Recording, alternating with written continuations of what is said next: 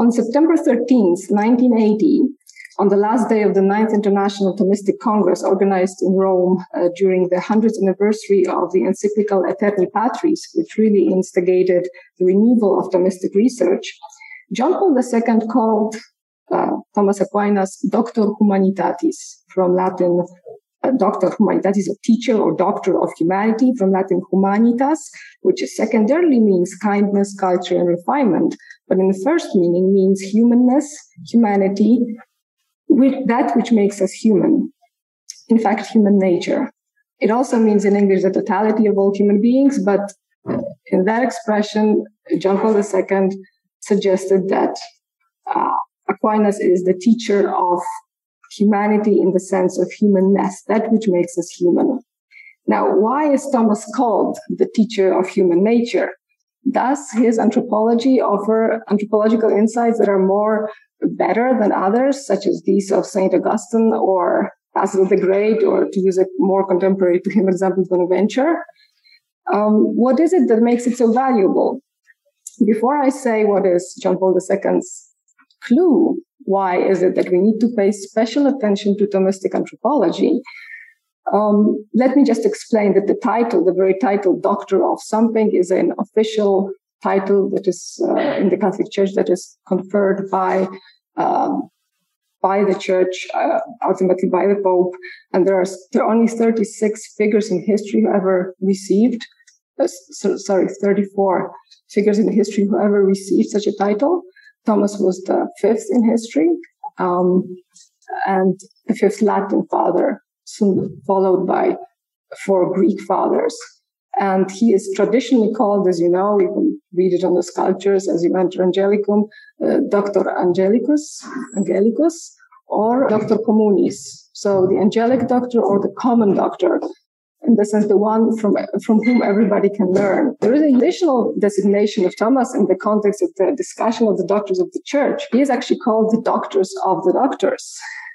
And so there is a special centrality to his authority, intellectual authority.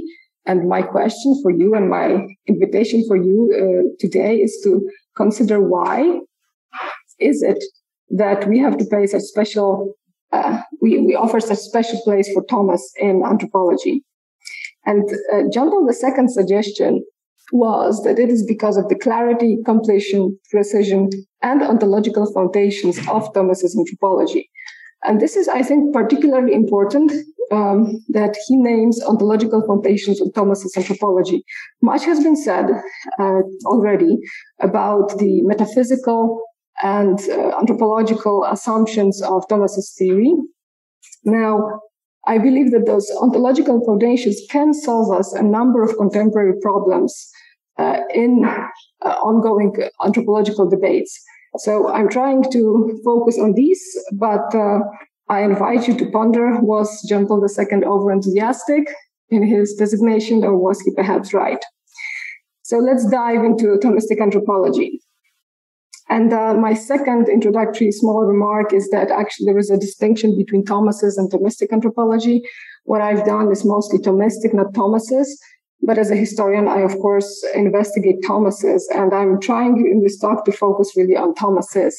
When it comes to Thomistic, you will have various traditions, and Thomistic would be that which, it can be actually said, Thomistic can be said as Thomas's, but Thomistic is also that which is developed by Thomas's followers, but not authentically or originally his. And so you will have various blends of Thomism, such as there's existential, essentialistic Thomist, Krakow School Thomism, which is a logical school of Thomism. Its best proponent is actually a lecturer of logic, a professor of logic here at Angelicum, Józef Maria Bocheński, a almost ingenious mind in logic, who went on to be a rector at Freiburg in Switzerland. But then there are also Lublin School Thomisms, which are typically classified as phenomenological Thomists. And if I am to belong to any school, that would be phenomenological Thomism, as it is developed by Edith Stein. And another very important proponent of phenomenological Thomism would be John Paul II. All right, so that's about the title. When we really focus on Thomas, it is good to start by saying that he was involved in a number of debates that might seem of little importance or relevance to us today, such as the plurality or singularity of a substantial form in a man, but they actually have significant impact also to the debates we are having today. And so we need to really address these debates as we go in order to understand Thomas's point of view on human nature. And Thomas functioned during a golden period of scholasticism, that's 13th century, where it really was part of his regular duties as a scholar to address the ongoing debates. And he does so. Actually, it is very well reflected in his writing. I know some of you only start to study philosophy, but the building block of a medieval summa, the way it is organized, an article lists arguments in favor for a certain standpoint. It lists authorities based on which we develop our own line of reasoning. And then it addresses every argument for the conception that we refuse. So it's a very argumentative and very discursive way of thinking. And Thomas was no exception. And this is why we really need to know, if we want to know what Thomas thought, we need to know who was he addressing and who was he talking to. All right. So what are Thomas's sources and what are his references? So first of all, really a very big reference point for Thomas is Platonic dualism and Platonic tripartition of the soul. So the fundamental anthropological distinction that runs between the body and the soul is the cornerstone for Plato's dichotomic understanding of a human being. And please observe that there are two fundamental principles in Plato's dualism. It's body and the soul, but it is only the soul that really is the identity of the human being. And there is a accidental or contingent relation between the soul and the body. And Plato's metaphor is that of a cloak that we put on and off as we come and go of this material world. So bodies is something that we really use, but it's contingent to our reality as human beings. And it is something that we can actually, in our essence, do very well without. So that's why the Platonic standpoint is also often characterized as spiritualism. And yes, just remember that the essential feature of this standpoint is the accidental connection between the soul and the body. So there is also, in Neoplatonism, there are various anti-somatic assumptions, such as the fact that the body is in fact a obstacle to the proper development of the soul, such as the contemplation of ideas. And Neoplatonism was very potent, and you will find many church fathers following in the footsteps of Neoplatonic anti-Somatic lines of reasoning.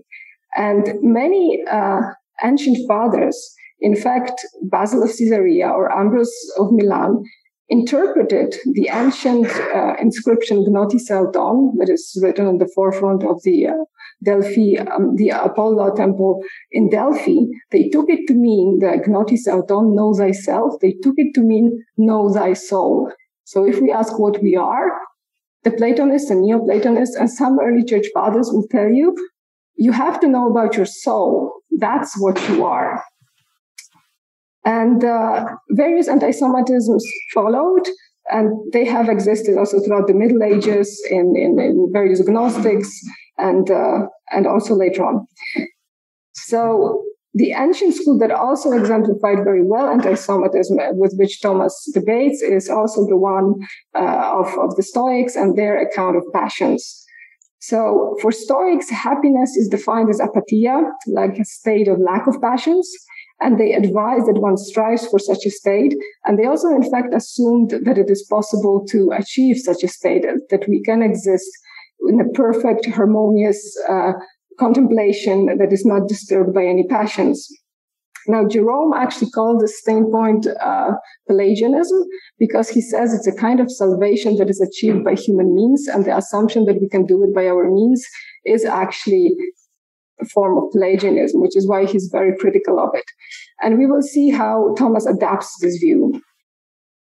So Thomas, directly contradicting Basil and Ambrose, so really Christian authorities, directly contradicting them, he will write, anima mea non est ego. I am not my soul, or my soul is not me. In other words, I am something else than just my soul.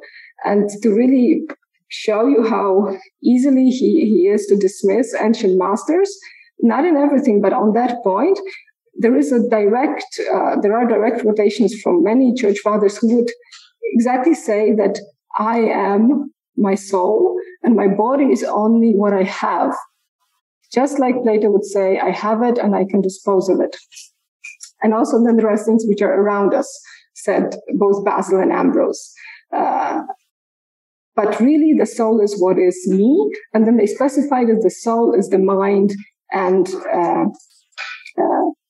the mind, yes. All right, so that's the first reference point that is rather important to understand as we go in describing Thomas's approach. Now, the second really important distinction is that of the Platonic tripartition of the soul.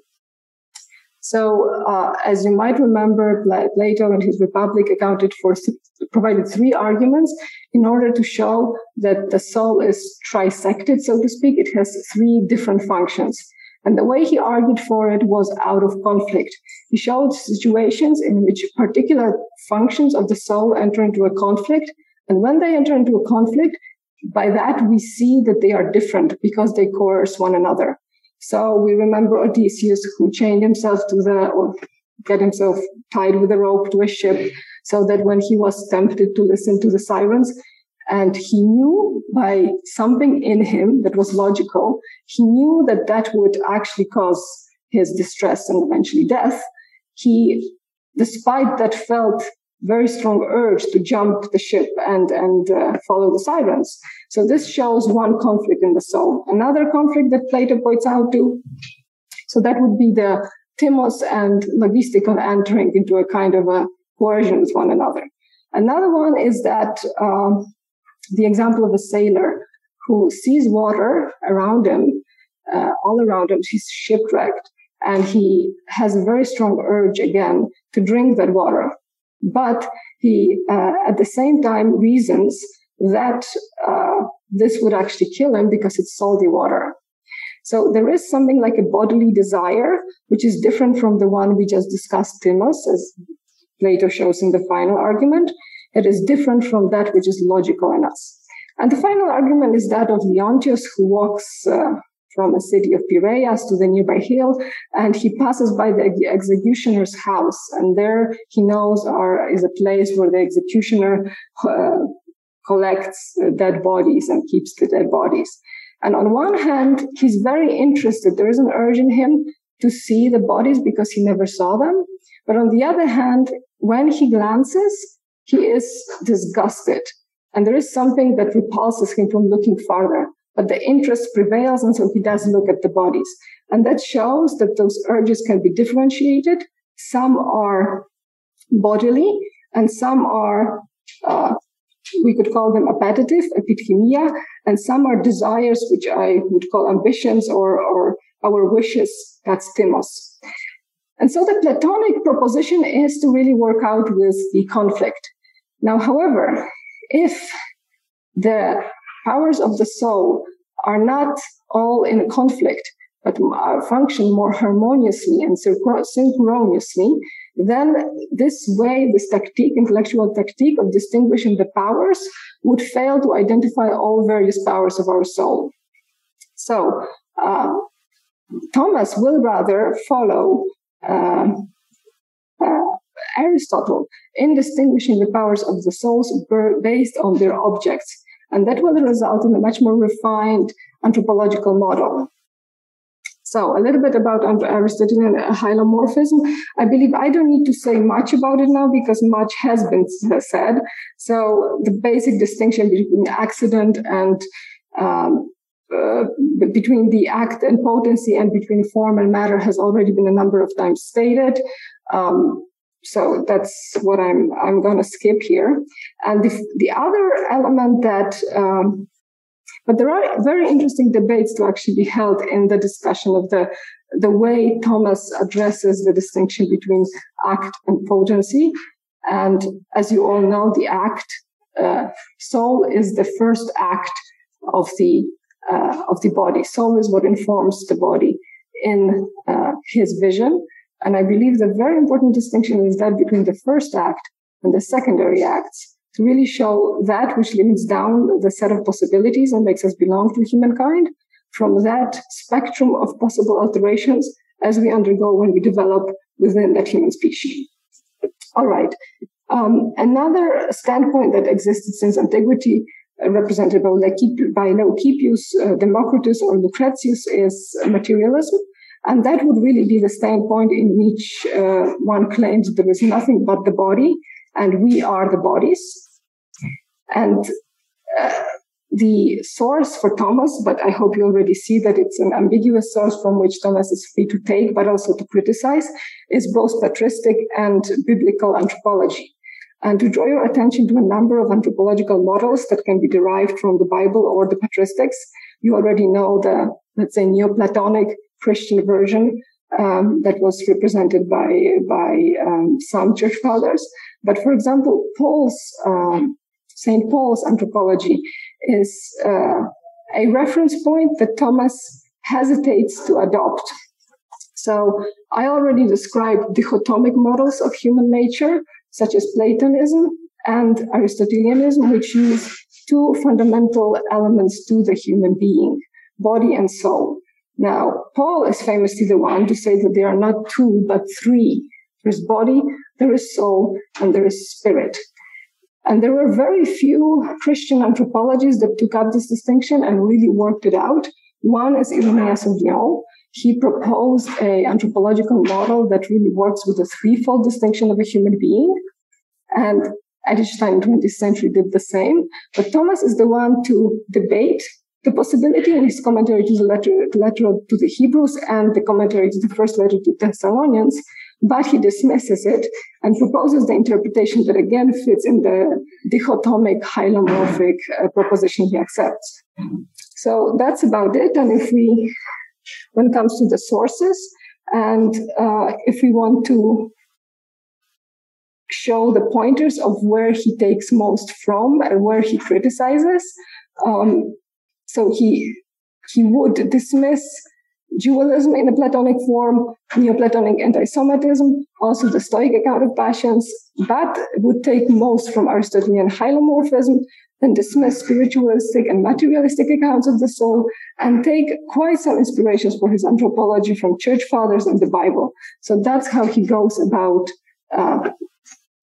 construing his anthropology. And if we can now dive in very shortly into the Thomistic model of the soul. I haven't added actually one intriguing element for me as a historian, the way Thomas does develop his anthropology, is that he also derives a number of anthropological categories strictly from the Bible, and then offers a philosophical analysis of them and a kind of definition. Such categories like the heart, conscience, or actually will, even though it is in the Bible present mostly in the context of God, it's God's will, he does adopt the idea of will. You will not find the category of will in Plato or in Aristotle. It is really something that comes later. And Thomistic anthropology is the one to solidify the concept of will. Also, please notice what is missing. So Thomas would never use anthropological categories which we are used to today, such as an ego, or, the ego. Let's focus on the ego first. So that's the category that really appears for the first time, arguably, in Augustine, but as a consistent and systematic anthropological category is developed by a much later 14th century Dominican Heinrich of Suzeau for the first time. And then it's very potent in German philosophical tradition, Kant, Fichte, Schelling, and then made huge career in phenomenology and in various psychologies. Now, you will not find any way in which Thomas would make use of such a faculty of the soul as an ego. There's not such a thing in him. All right, so that's enough of historical references. So, in opposing the dualist models of human nature and following Aristotle, Thomas understood human being to be a unity, and that is a composite and form and matter, an embodied soul. Soul, as you know, is the form of the body, and the first act one to determine the belonging to the kind, and the principle determining the trajectory of the being's development, its possible variations and alterations as it matures towards its final end. And this final end is something I'm going to get back to. So the human being is a compositum, but not a mixtum. So mixtum would be a mixture of various things that do not blend into a new whole. But the composite of form and matter is not that kind of a unity. The unity of a mixture is very limited.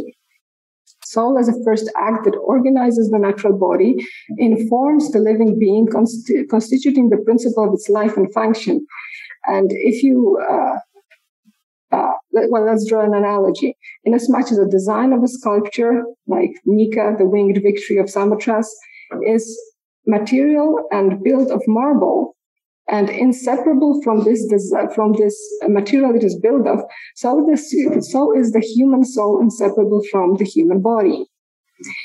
And the form, so the soul, is primarily what makes this thing be what it is, but not, and that's a sharp distinction between contemporary anthropologies, not in its individuality or particularity, numerically unique identity, but in its generic categorization, that which makes us of a specific kind.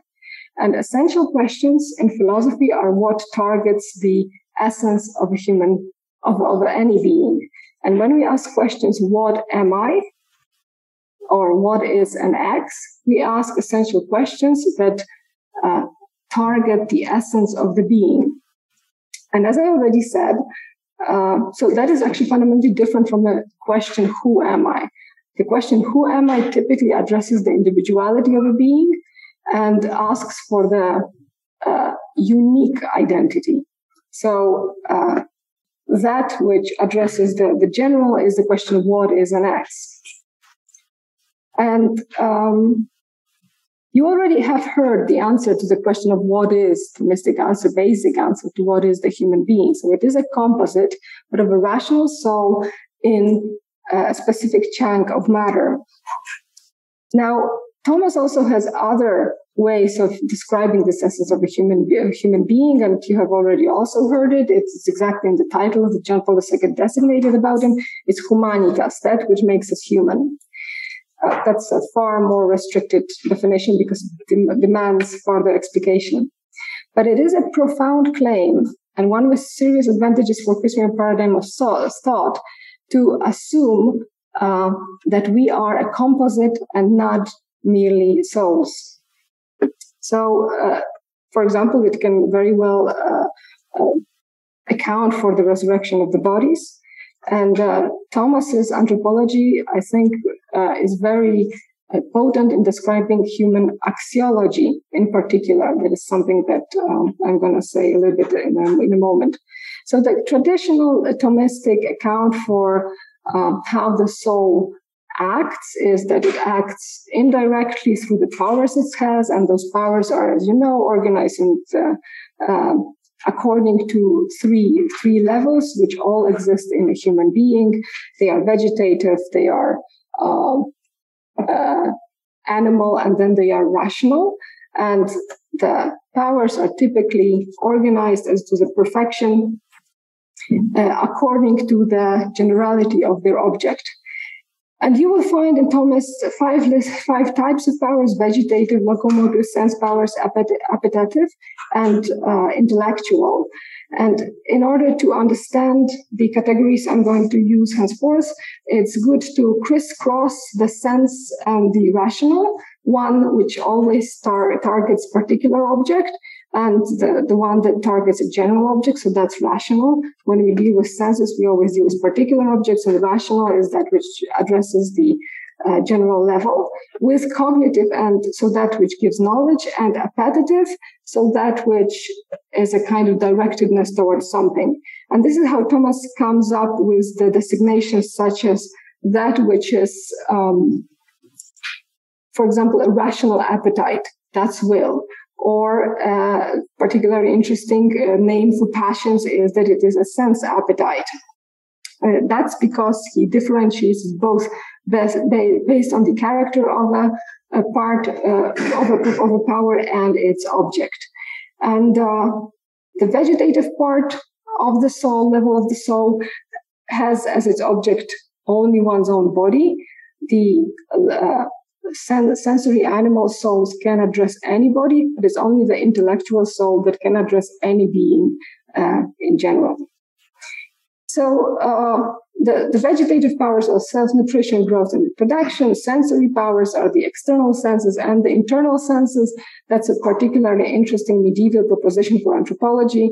There was a certain hypothesis that we cannot account for our understanding and the animal understanding of cognition if we do not postulate a kind of like an internal sense that makes the sensory data received from the senses coherent.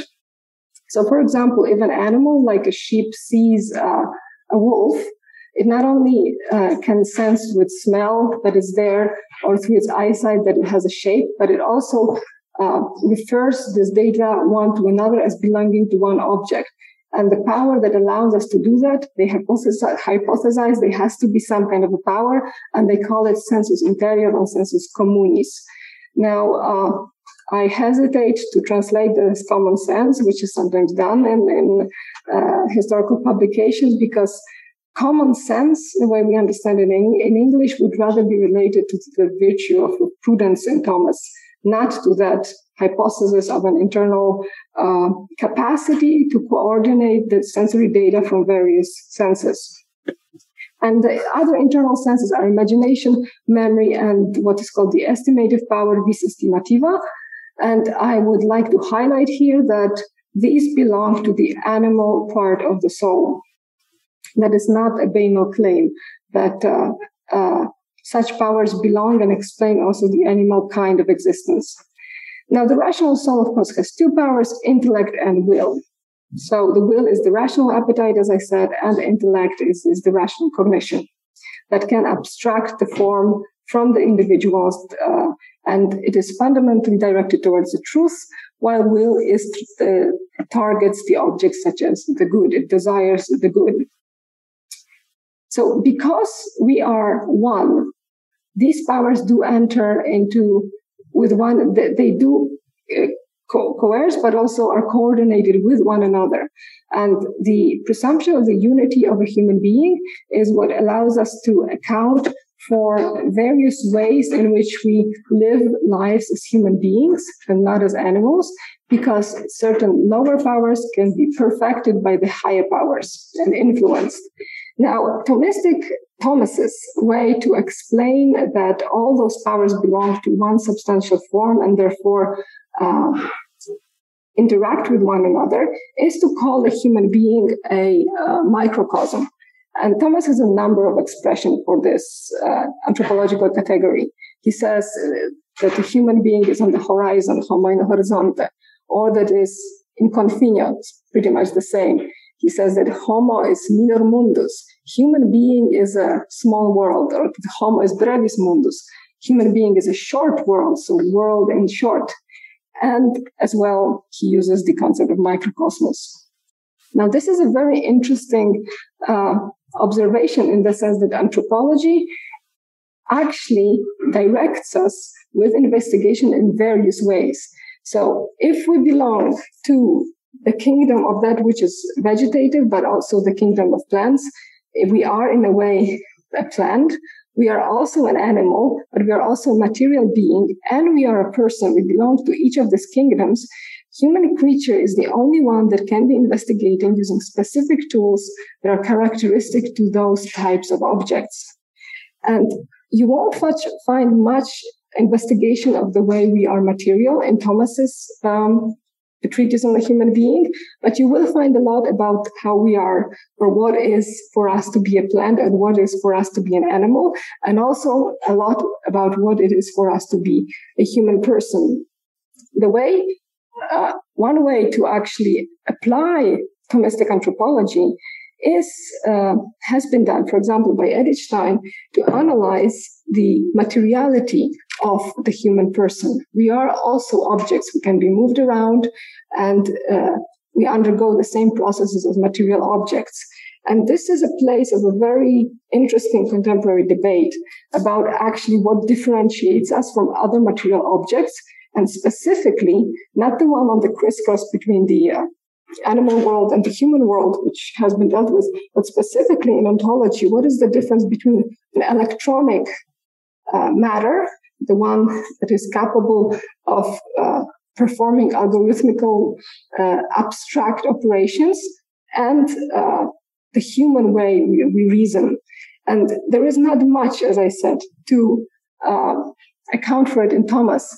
But contemporary, a big debate about the personalistic distinction applies not only to the crisscross between the animal and the human, but also between the matter and the human. So why is it that we call a rational only the human person and not certain material objects that can perform algorithms at many occasions much more proficiently than humans, much faster? We cannot even compute in such a speed as they do. So how do we account for the personalistic distinction in that realm? All right. And that's why the term microcosm, we are all of that. And this is perhaps why I applied Thomistic anthropology in didactics. So because it is an integral, I would categorize it as a very integral anthropology. It does not dissect us into something and focus only on one aspect of a human being, but it really addresses the whole. It allows us to develop the whole of the human being, an integral human being, and not overemphasize one aspect or another. So imagine, if you will, a didactical proposition that would focus solely on the intellect or on human reason.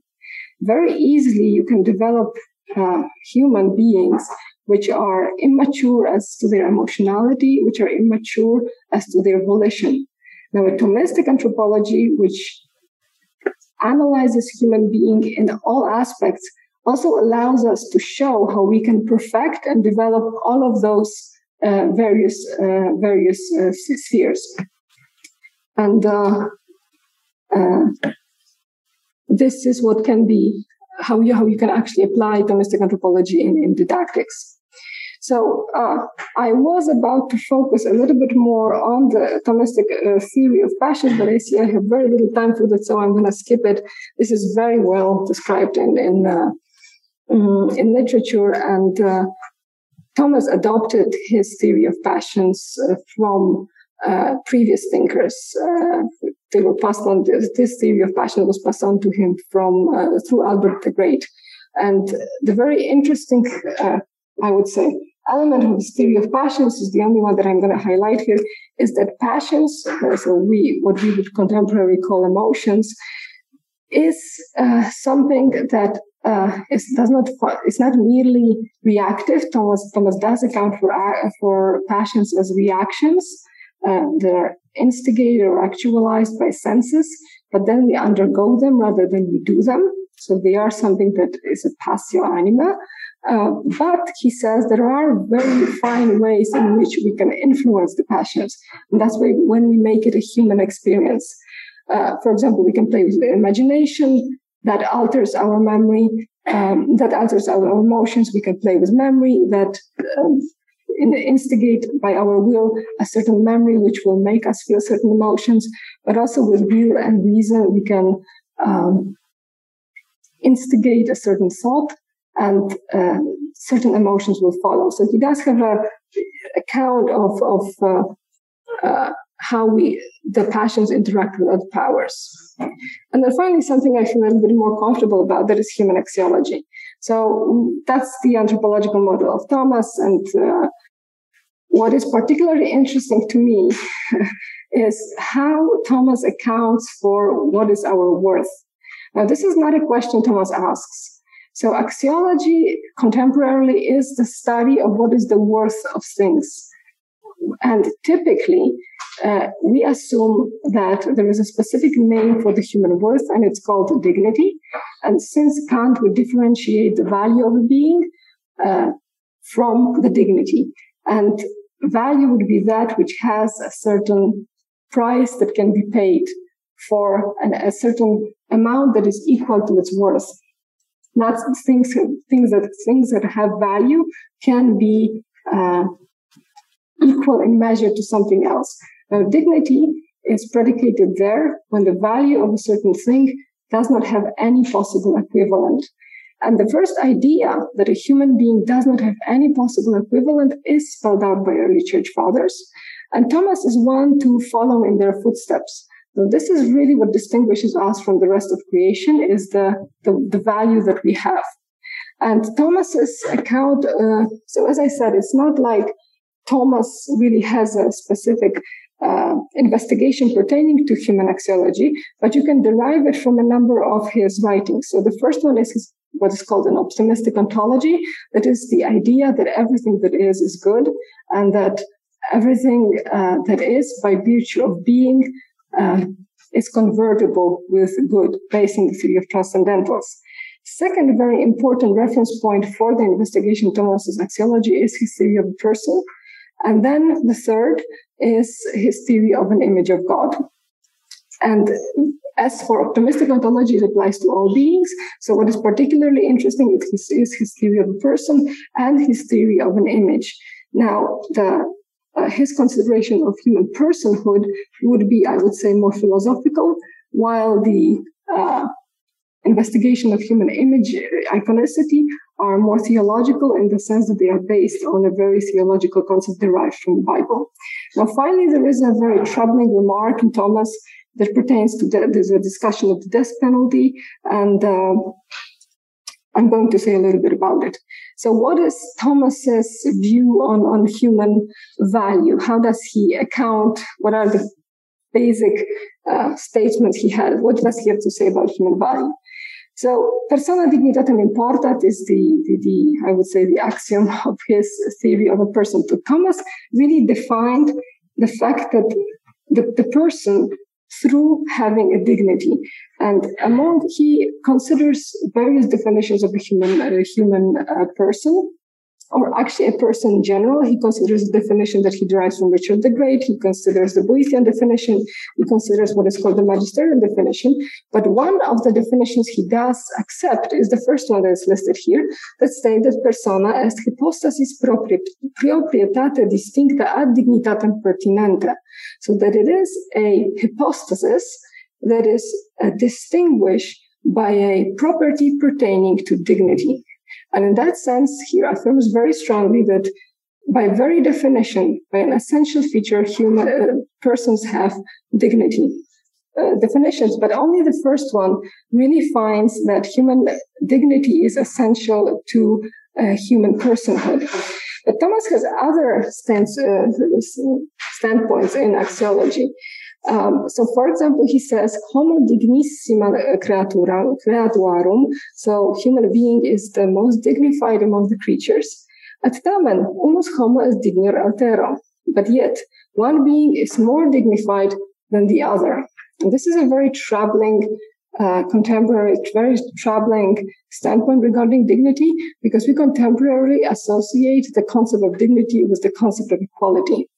And when a theoretician of dignity writes that one man is more dignified than the other, we instantly kind of associate it with the Orwellian, all animals are equal, but some are more equal than the others. So it is, there is a way to defend Thomas from such an accusation, which is in fact quite simplistic. So the second line of reasoning is to account for human dignity is to consider the Genesis teaching on imago et similitudo Dei, so the imaging and similitude of human beings.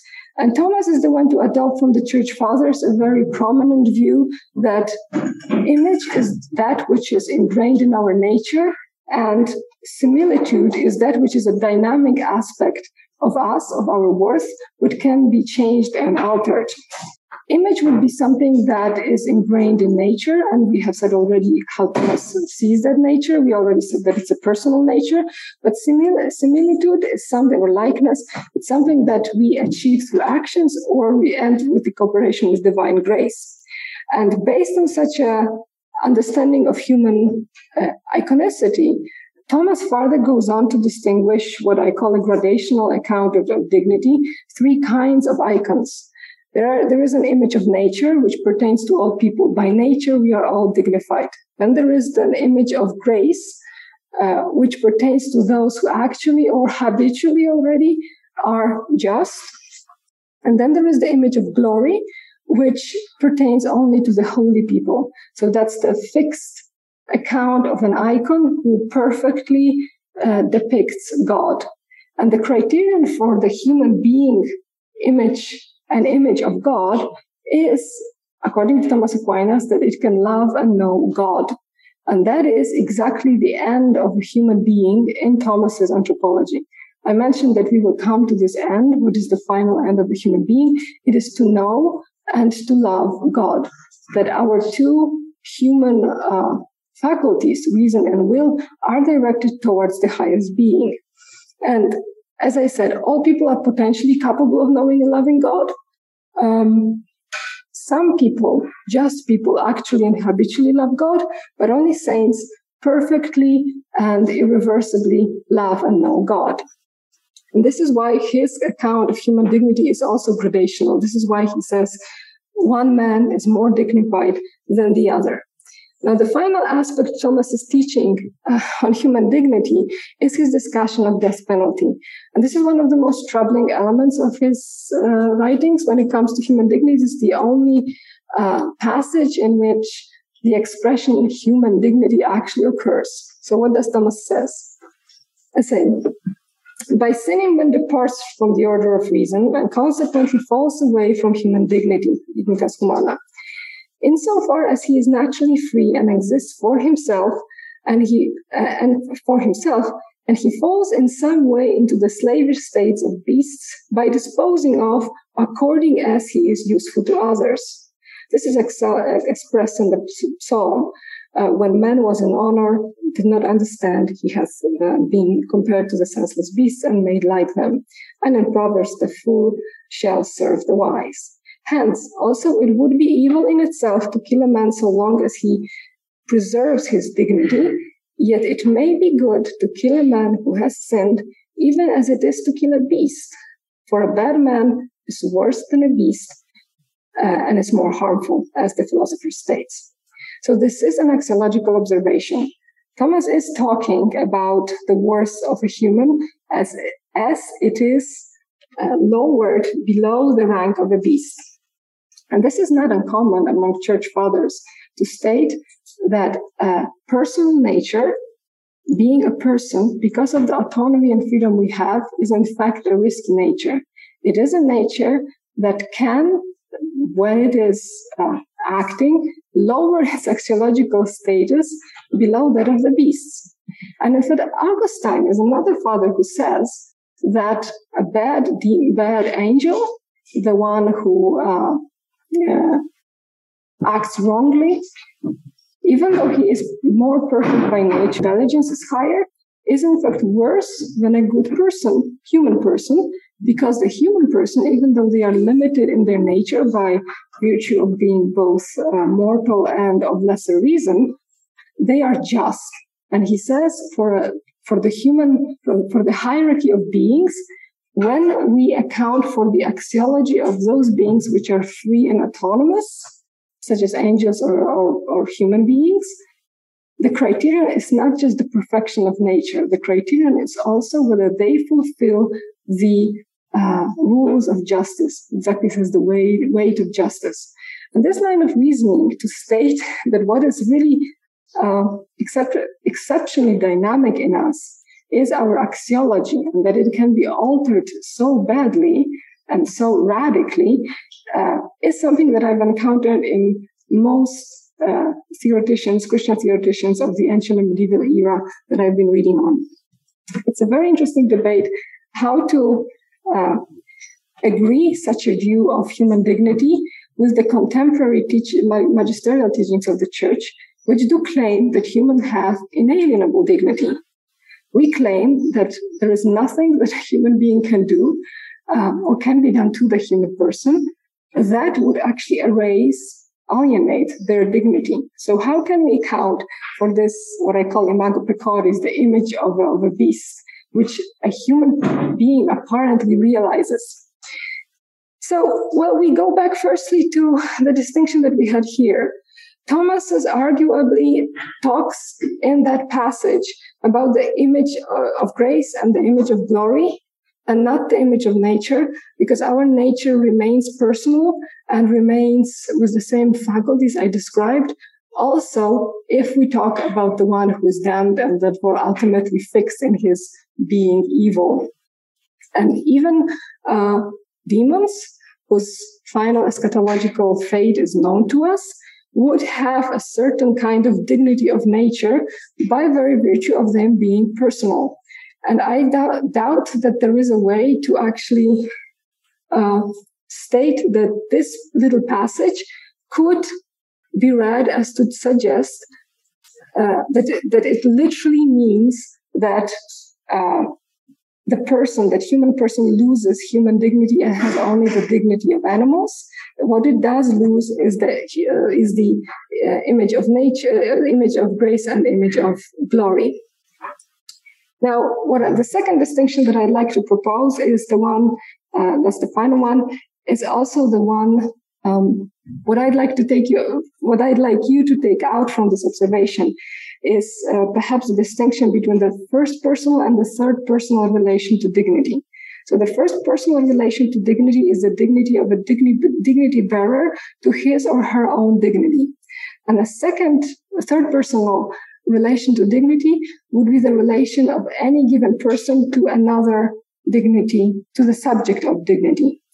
And when we talk in contemporary magisterial documents about the fact that certain acts are ill-advised, immoral, because they take away human dignity, this does not directly stand as some claim in contradiction to the statement that human dignity is inalienable, because what we state in social teachings, when the magisterial documents account for the fact that human dignity is on one hand inalienable, but on the other can be taken away by certain immoral behavior, what we do mean is that the third parties act towards the dignity bearer as if he did not have dignity. But logically speaking, the very fact that such a person is a dignity bearer makes it possible for others to behave immorally towards him as those who behave as if he did not have the dignity that is disrespected through their actions. But the remarks of the church fathers that really accentuate the dynamic kind of dignity we have, they all pertain to the paradigm that is first personal. In that sense, there's no third party that could ever take away the human God-given dignity of nature. And the only one who is, on one hand, most likely, but also the one that is capable of altering human dignity by increasing it into further level of decree or decreasing it when it comes to the image of grace or glory, is the bearer of dignity himself. Not even God, I would argue, is capable to alter the axiological status of an autonomous being.